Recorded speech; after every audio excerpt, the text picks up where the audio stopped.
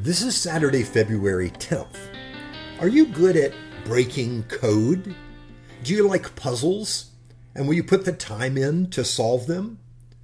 Recently, I came across a fascinating article about the Herculaneum papyri. They are a collection of scrolls that were buried inside an Italian countryside villa by the same volcanic eruption in 79 AD that froze the city of Pompeii in time. To date, only about 800 of the scrolls have been recovered from the small portion of the villa that's been excavated. But it's thought that the villa, which historians believe belonged to Julius Caesar's prosperous father-in-law, had a huge library that contained thousands or even tens of thousands more. But with these amazing scrolls, there's an immense problem. Because they were flash-fired by the lava of the volcano, you can't just open one up and read it. They are burnt shut, you might say, tightly rolled up. If you try to open one of these scrolls, they will disintegrate in your hands. Hence the problem with the treasure hunt. Now, to encourage researchers to find a way to unlock the scrolls, last year what was called the Vesuvius Challenge was begun. In the challenge, people are offered $1 million prize for unlocking the text of one of these scrolls. It's a fascinating thing to open a scroll's contents that have been locked away for so long and to peer into the 1st century AD, not long after Jesus. Now that leads me to our text for today. This is Acts chapter 2, verse 9 to 11. When the master of the feast tasted the water, now become wine, and did not know where it came from, though the servants who had drawn the water knew, the master of the feast called the bridegroom and said, "Everyone serves the good wine first, and when the people have drunk freely, then the poor wine. But you have kept the good wine until now." This, the first of his signs, Jesus did at Cana in Galilee, and manifested his glory, and the disciples believed in him. Now today we finish up the passage about Jesus' miracle of changing the water into wine at the wedding he was invited to with his disciples. Notice that what Jesus does is not called a miracle by the Apostle John. He calls it a sign. The Greek word used here is where we get our word semiotics from. It is the study of signs. The thing about signs is that signs point beyond themselves to something greater, something important for us to know. So yes, while Jesus solved the wine problem at the wedding by producing over 120 gallons of excellent wine, he was doing far more than that. He was giving his disciples a sign to teach them about his ministry and his mission.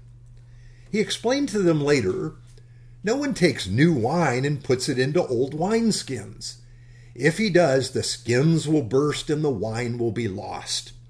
And that's true. Old wineskins have already been stretched by the process of fermentation, with the first wine put inside.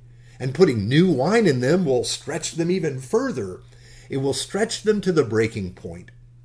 Jesus was trying to teach his disciples that Judaism, with its laws and regulations, will not be able to contain the kingdom and the grace that he is bringing. The wine of joy will replace the letter of the law that convicts us of sin, and instead Jesus will bring forgiveness. Now this is the sign Jesus is showing his disciples. The old covenant will be fulfilled by the new covenant. The old covenant brought death. The new will bring life. The old brought the burden of keeping the law, which no one could fulfill. And the new brings the joy of being loved by the Father, this love that's given freely. The old faith anchored in the law will burst with the new wine of the new covenant. So the miracle of Jesus is a sign showing forth what Jesus has come to do. And the good news is, well, there's plenty of new wine to go around. There's enough for you and me. The disciples see this and they begin to believe in him. They begin to see why he has come and what he has come to do. I hope we can see that as well. Now, Jesus doesn't say that the law is bad and we should reject it. He is saying there is something greater than the law that is found in him. Here is how John explains this in the first chapter of his gospel. For the law was given through Moses, grace and truth came through Jesus Christ. That's John 1:17. Okay, I want to go back to this fascinating story of the papyri found in the villa near Mount Vesuvius. One young man got one of those scrolls scanned and was able to decipher enough of it to win the prize for getting the ball rolling. How did he do that? He stared at one of the scanned images until his mind became trained to recognize characters one at a time.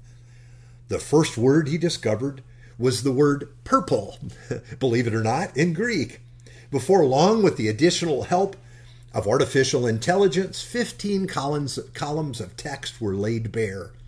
Of course, he was hoping for something in the scroll, maybe about Jesus or about one of the Roman emperors, but the material has been very mundane thus far. But that's just one scroll. There are hundreds more to be deciphered. I think the question for us is, have we understood the sign of Jesus' miracle? Do we understand what Jesus came to do and the life he offers to us in his death and resurrection? Will we rest in that today? Let's pray. Faithful and loving God, open the eyes of our hearts to reveal your glory and to show us what Jesus has done for us. We rejoice, though the joy in our world always runs out, that Jesus gives us a joy welling up to eternal life. Thank you for your goodness, Lord. We pray in the name of Jesus. Amen.